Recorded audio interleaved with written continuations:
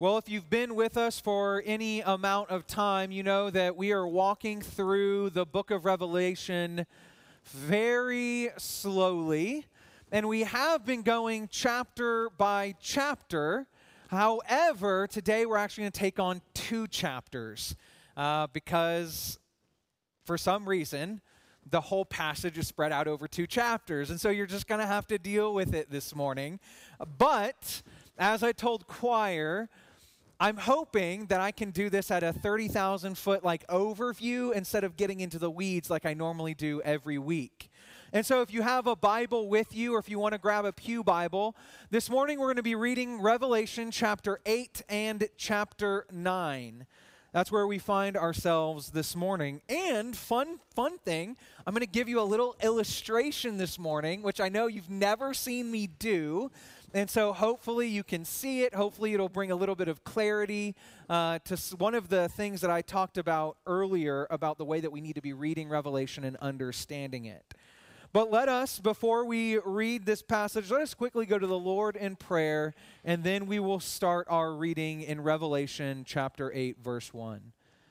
Good and gracious God, as we gather again as the body of Christ, Lord, as you have set your seal upon us, your Holy Spirit within us, that as we read this text, we would understand that it is not toward your church, but it is toward those who have set themselves up as enemies of your kingdom. And Lord, that we should read this and be encouraged by who you are as our God, as our sovereign King, and the work that Jesus did on the cross on our behalf. Lord, lead us this morning. Open our hearts and our ears to hear what it is that you have to say. It's in the glorious name of Jesus that we pray. Amen. Amen. Well, bear with me because it is two chapters. It's a little lengthy, and that's why I do encourage you to have a Bible open so you don't get lost in how lengthy it is this morning. But here we go, Revelation chapter 8 and chapter 9, starting in 8:1. When he opened the seventh seal, there was silence in heaven for about half an hour. Then I saw the seven angels who stand before God, and seven trumpets were given to them. And another angel came and stood at the altar having a golden censer, and much incense was given to him so that he might add it to the prayers of all the saints on the golden altar which was before the throne. And the smoke of the incense went up with the prayers of the saints out of the angel's hand before God. Then the angel took the censer and filled it with the fire of the altar and threw it to the earth. And there followed peals of thunder and sounds and flashes of lightning and an earthquake. And the seven angels who had the seven trumpets prepared themselves to sound them. And the first sounded, and there came hail and fire mixed with blood. And they were thrown to the earth, and a third of the earth was burned up. And a third of the trees were burned up, and all the green grass was burned up. And the second angel sounded, and something like a great mountain burning with fire was thrown into the sea. And a third of the sea became blood. And a third of the creatures were in the sea, those which had life died. And a third of the ships were destroyed. And the third angel sounded, and a great star fell from heaven, burning like a torch. And it fell on a third of the rivers and the springs of waters. And the name of the star is called Wormwood. And a third of the waters became wormwood, and many men died from the waters because they were made bitter. And the fourth angel sounded, and a third of the sun, and a third of the moon, and a third of the stars were struck, so that a third of them would be darkened, and the day would not shine for a third of it, and the night in the same way. Then I looked and heard an eagle flying in mid-heaven, saying with a loud voice, "Woe, woe, woe to those who dwell on the earth, because of the remaining blasts of the trumpets of the three angels who are about to sound." Then the fifth angel sounded. Then I saw a star from heaven which had fallen to earth, and the key of the pit of the abyss was given to him. And he opened the pit of the abyss, and smoke went up out of the pit, like the smoke of a great furnace, and the sun and the air were darkened by the smoke of the pit. Then out of the smoke came locusts upon the earth, and power was given them, as the scorpions of the earth have power. And they were told not to hurt the grass of the earth, nor any green thing, nor any tree, but only the men who do not have the seal of God on their foreheads. And they were not permitted to kill anyone, but to torment for 5 months. And their torment was like the torment of a scorpion when it stings a man. And in those days men will seek death and will never find it. And they will long to die, and death flees from them. And the appearance of the locusts was like horses prepared for battle. And on their heads appeared to be crowns like gold, and their faces were like the faces of men. And they had hair like the hair of women, and their teeth were like the teeth of lions. And they had breastplates like breastplates of iron, and the sound of their wings was like the sound of chariots, of many horses running to battle. And they have tails like scorpions and stings, and in their tails is their power to hurt men for 5 months. They have as kings over them the angel of the abyss.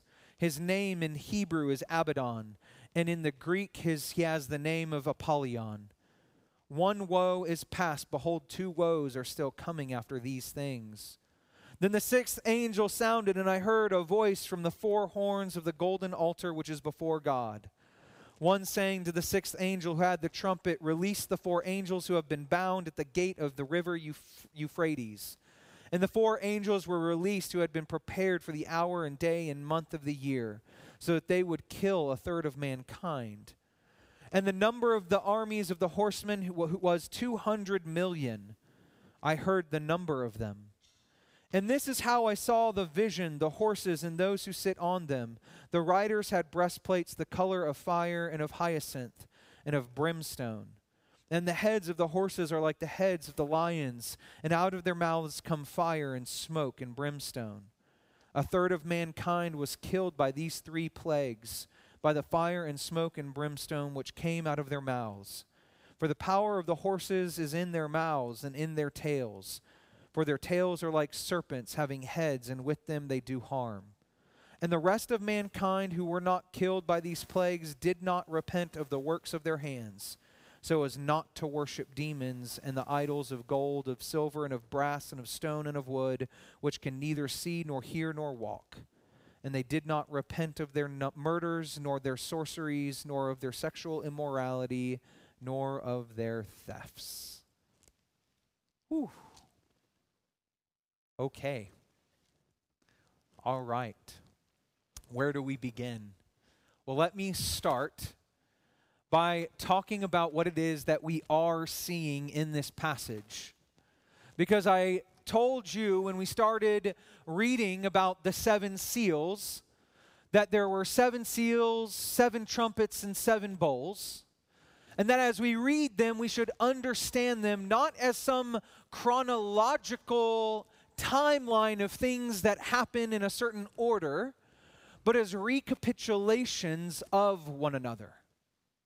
In other words, that as we read them, we should see them as visions building upon the previous vision, or in other words, a vision intensifying the previous vision. And so one way to think about this, and here's why I have a whiteboard today. When we first heard, we heard about the 7 seals. I'm going to just write the number 7. The 7 seals. And this is why I don't do visuals. My handwriting is awful. So we have the 7 seals. We get the first vision, and we kind of see the judgment and the wrath of the Lord that's happening until we get to the worship that happens in chapter 7, the worship of the Lamb, when all of us come back together and the judgment is done, right? So we kind of get that first kind of vision of what's happening. Well, then we come into chapter 8 and chapter 9, and then what we get is we actually have to think of it as a similar vision of the same thing, but just more intense. So then we hear of the 7 trumpets. And so it's the same vision, but more intense. In fact, maybe it would be better if we went downward because that's intensifying. So we have 7 seals, and then 7 trumpets, and then the final is going to be the 7 bowls. And all we're getting is a more intensified vision of the last, a recapitulation, a recapturing of what we've already seen. One way that I like to talk about this or think about this is a few years ago, and by a few I mean several because my timeline is never right, and it was probably actually 2008 that this movie came out. There was a movie called Vantage Point, and this movie was about an assassination attempt made on the president while he was visiting Spain or something or other.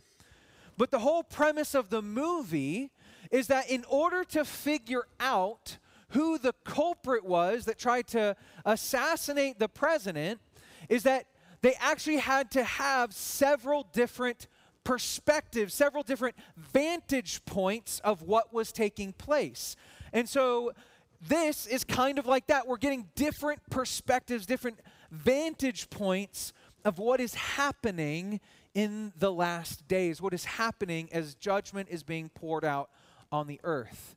Another way to think about it is the 7 seals took place from a really earthly perspective, right? We saw the 4 horsemen that were released that went out, and we saw the mountains doing their own kind of thing. Well, then we kind of see that at the bottom, so from an earthly perspective, and then we take one spiral up, and we start to see the 7 trumpets, and then we take a final spiral up to all of heaven for the 7 bowls.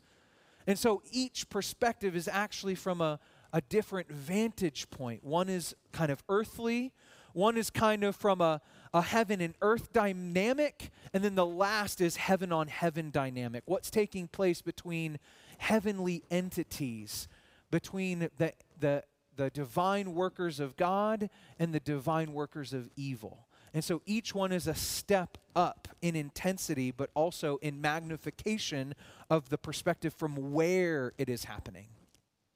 Does that make sense? And so, let me write down here. So earth is the 7 seals, so really a worldly perspective. This is between heaven and earth. Heaven and earth. And this is just a pure judgment between spiritual realms, heaven. We're going to see earth take a role in it because earth definitely has a place in the final judgment, but this is really the work of heaven on heaven action. So we have earthly action, heaven and earth action, and heaven action. And the way that we can see this right here in this way is actually if you turn to chapter 8, verse 13, it says, "Then I looked and I heard an eagle flying," where? In mid-heaven. So a place taking place between earth and heaven. And so we see this heaven-earth dynamic that's taking place. And so that's where we are today in the 7 trumpets. We're getting an intensified view of what's happening, and we're also seeing a different view, perspective between heaven and earth as to what is happening in the final judgment. And so that's where I want us to start, is to have this in our heads, that what we're reading is not chronological. It's not going 7 seals, and then a little bit later in time we have the 7 trumpets, and then a little bit later in time we have the 7 bowls, but more so we have the 7 seals, and then within that we have the 7 trumpets, and also within that are the 7 bowls. And so it's all happening together, and yet they're also happening in some sort of chronological work within each unit that they exist in. And so that's kind of what we're seeing, is everything happening within the same period of time, but from different views, different perspectives, different intensifications of what is going on. But first, before we get to the trumpets in chapter 8, we start by opening the 7th seal. And the 7th seal, there is silence in heaven for a half an hour. This seems quite strange after we read the first 6 seals 2 weeks ago. and we're like, oh my goodness, we take a look and we see war happening on the earth. We see peace is broken. We see famine. Then we see the cosmos start to come down on the earth, and we see kings and servants all alike trying to hide from the wrath of God in the mountains. And they say, I would rather die by the rocks falling on me than experience the wrath of God. But we didn't really have a great picture of what that wrath was that was happening. And so that's what we get in the seven trumpets, is we see what kind of wrath is actually happening in that time period. But before then, we have the seventh seal that gets opened, and there's just hush.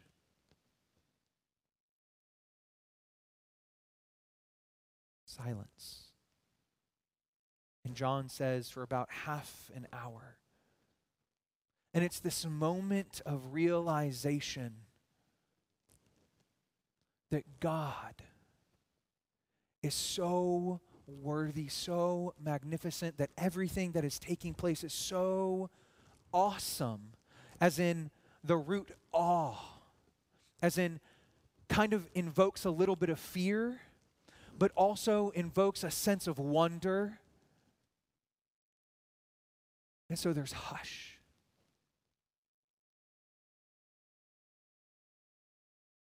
A couple weeks ago, before preaching, we took a moment of just silence to prepare our hearts for what God was going to do. And I think in the same way as that seventh seal is open, he's preparing John's heart and heaven's heart for what they're about to see with the seven trumpets that are about to sound. But for us right now, we have to understand that there are times in our life that we really need to just hush. I talk too much. I tell God too much. Not that you can tell God too much, but I talk about myself to God too much. Instead of just allowing hush to fill my heart, what does God want to reveal to me that he can't because I won't stop talking to him? Hush. Take a moment in your week to start to silence yourself before the Lord to see what he wants to reveal to you. And so here is what's happening, is as hush happens for about half an hour, and then you see this image of the angel with the bowl, the censer of incense, like prayers lifted up to God. Doesn't that sound familiar? If we go back to the fifth seal, where the prayers of the martyrs under the altar were being lifted up like incense before God. And so once again, we should start saying, oh, this is a different perspective of the same thing. I'm seeing it again. You're supposed to be taken back to see, okay, so something is happening that's already happened, but it's a different perspective. And so it goes up, the prayers of the saints before God. And then the angel took the censer, and then he filled it with the fire of the altar and threw it onto the earth. And then followed peals of thunder, sounds of flashes of lightning, and an earthquake. We're going to see that 3 times. We see it at the end of the 7 seals. We see it at the end of the 7 trumpets. And we see it at the end of the 7 bowls. Not because it happens 3 different times, because it's a demonstration of the same thing happening from 3 different perspectives. And that is where the end has come with the 7 seals. And then we turn to the 7 trumpets. And then he saw 7 angels who had the 7 trumpets prepared themselves to sound them. And the first sounded, and came hail and fire mixed with blood. And they were thrown to the earth, and a third of the earth was burned up, and a third of the trees were burned up, and all the green grass was burned up. And then I could go on and talk about more. We're not going to do that, because today we're just taking a 30,000 foot overview of what's happening in these 2 passages, because there's too much. And if you want to have a deeper conversation, come visit me. We'll have a deeper conversation. But here's what I want us to really see. What I want us to focus on is actually in verse 13 of chapter 8, when I talked about that eagle flying in mid-heaven, right? And what does that eagle say with a loud voice? He says, "Woe, woe, woe to those who dwell on the earth because of the remaining blasts of the trumpets of the three angels who are about to sound." We've heard something similar before, but it wasn't woe, woe, woe. It was holy, holy, holy. The three times holy God, the three times holy worship that the elders and the angels pour out to the Lord on his throne is now contrasted to those that sit on their own thrones in the earth.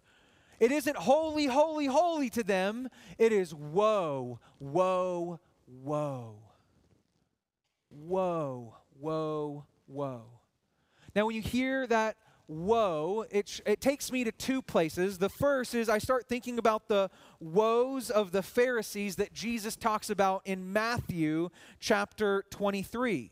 And he talks about these woes, mind you, right before he tells the disciples about the end and how it is coming. And so it's woe to the Pharisees and to the scribes. He says, starting in verse 13, and I'm not going to read it all, but there's a lot. He says, "Woe to you, scribes and Pharisees, you're hypocrites, because you shut off the kingdom of heaven from people. For you do not enter in yourselves, nor do you allow those who are entering to go in. Woe to you, because you devour widows' houses, and for a pretense you make long prayers, and therefore you will receive even greater condemnation. Woe to you, because you travel around on sea and make one proselyte. And when he becomes one, you make him twice as much a son of hell as yourselves. Woe to you, your blind guides, who say, whoever swears by the sanctuary, that is nothing, but whoever swears by the gold of the sanctuary is obliged. Woe to you, you hypocrites, verse 23, for you tithe mint and dill and cumin, have neglected the weightier provisions of the law, justice and mercy and faithfulness. But these are the things you should have done without neglecting others. Woe to you, for you clean the outside of the cup and the dish, but inside they are full of robbery and self-indulgence. Woe to you, for you like whitewashed tombs, which on the outside appear beautiful, but inside they are full of a dead man's bones and all uncleanliness. Woe to you, for you build the tombs of the prophets and adorn the monuments of the righteous, and say, if we had been living in the days of our fathers, we would not have been partners with them in shedding blood of the prophets. Woe to you, so you bear witness against yourselves that you are sons of those who murdered the prophets. So the first thing I hear when I hear woe, woe, woe of the eagle's voice is I hear the woes of Jesus to the Pharisees. And it's a warning. It's a warning to not just us, but to the people of the world that we need to be aware that our hearts are not right. They are not righteous.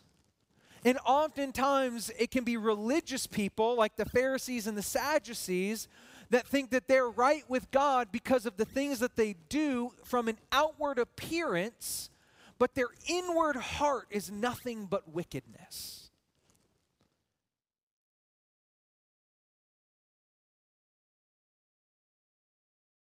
Don't let that discourage you. Because the reason that he gives the woes, even in Revelation, is so that we would be made aware that there is wickedness in our hearts and that we are to repent.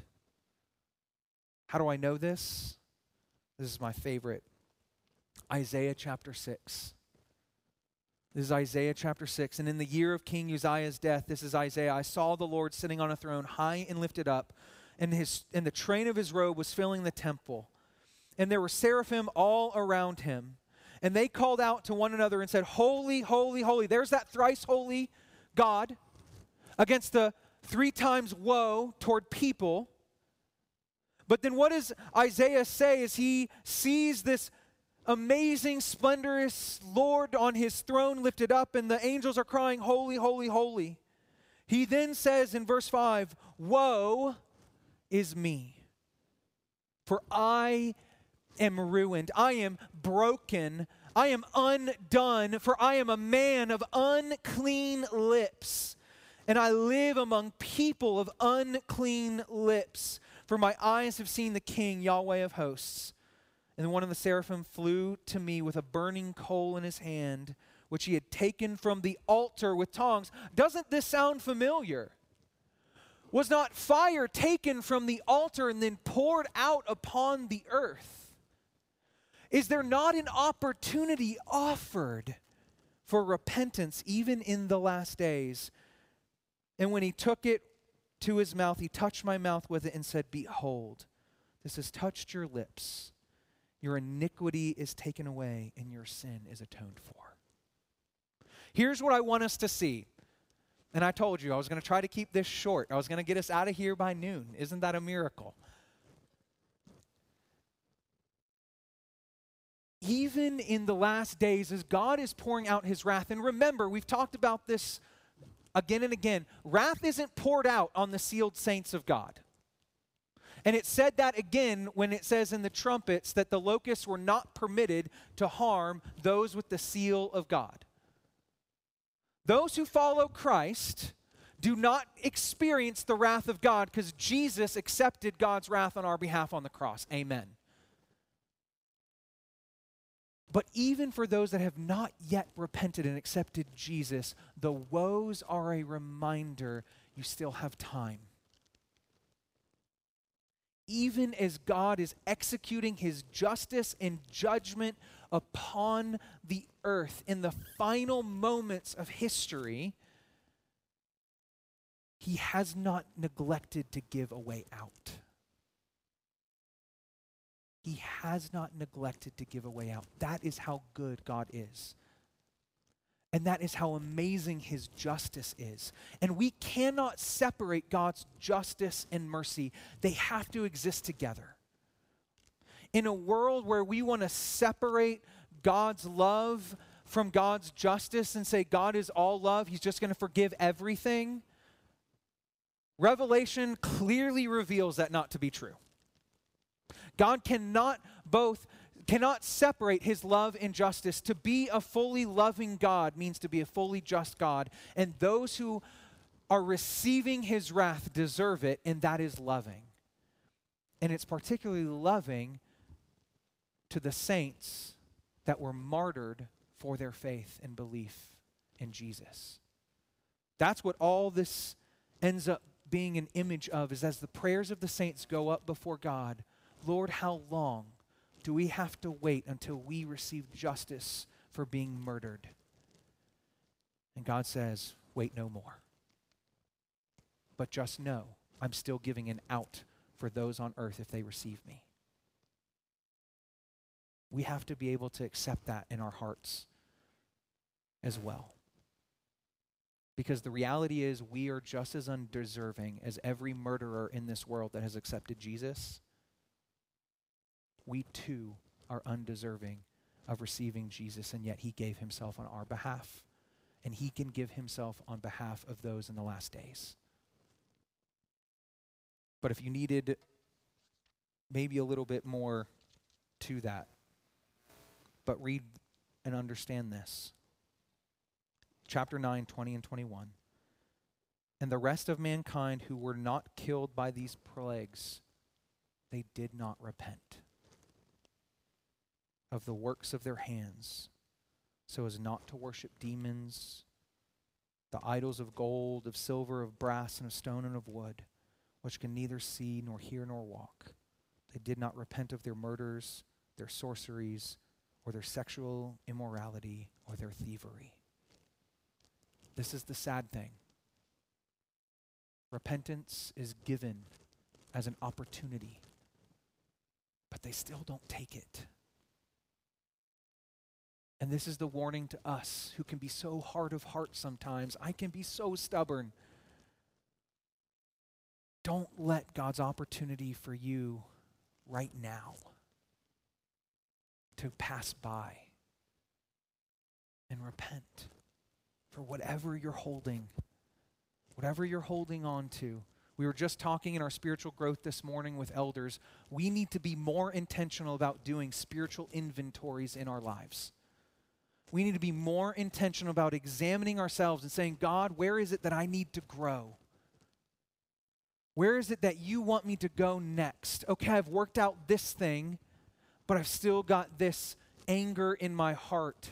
How do I work out anger? God, I still have bitterness in my heart. How do I work out bitterness?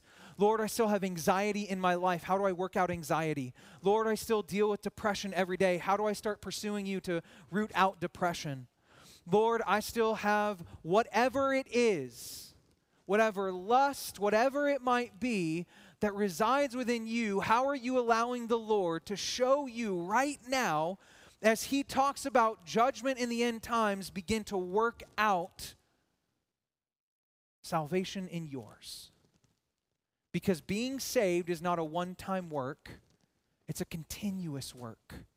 Because Paul says that we are being saved. We are saved and yet being saved. It's a continual work of the Holy Spirit at work within us. Because we were given, as we talked about last week, the Holy Spirit as a seal from God within us. And so the Holy Spirit is in you, and therefore the Holy Spirit is working in you to bring about more and more the image of Christ in your life. And so even as we read chapter 8 and chapter 9, and we read about judgment and wrath being poured out on non-believers,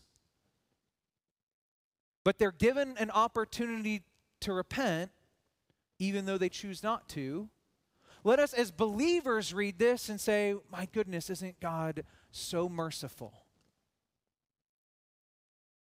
Even toward those who we would say don't deserve it. Even more so toward us who have received it. I want to give it back to you, God. And so I'm going to repent and I'm going to confess whatever it might be that's holding me back from the next steps you want me to take in my life toward you. Amen. Let's pray. Good and gracious God, lead us and guide us through the power of your Holy Spirit toward all repentance. Even as we continue to see judgment poured out on the earth, we are reminded that it's not toward us, those who follow you, but it is toward those who do not follow you and have set themselves as a kingdom against you. Lord, even we as followers can be guilty of wanting to set up our own little kingdoms and trying to have control in our lives. But Lord, break that down on our behalf that we may come to you and give it all back and say, Lord, it's your kingdom. It's your life. You're in control. In Jesus' name we pray. Amen.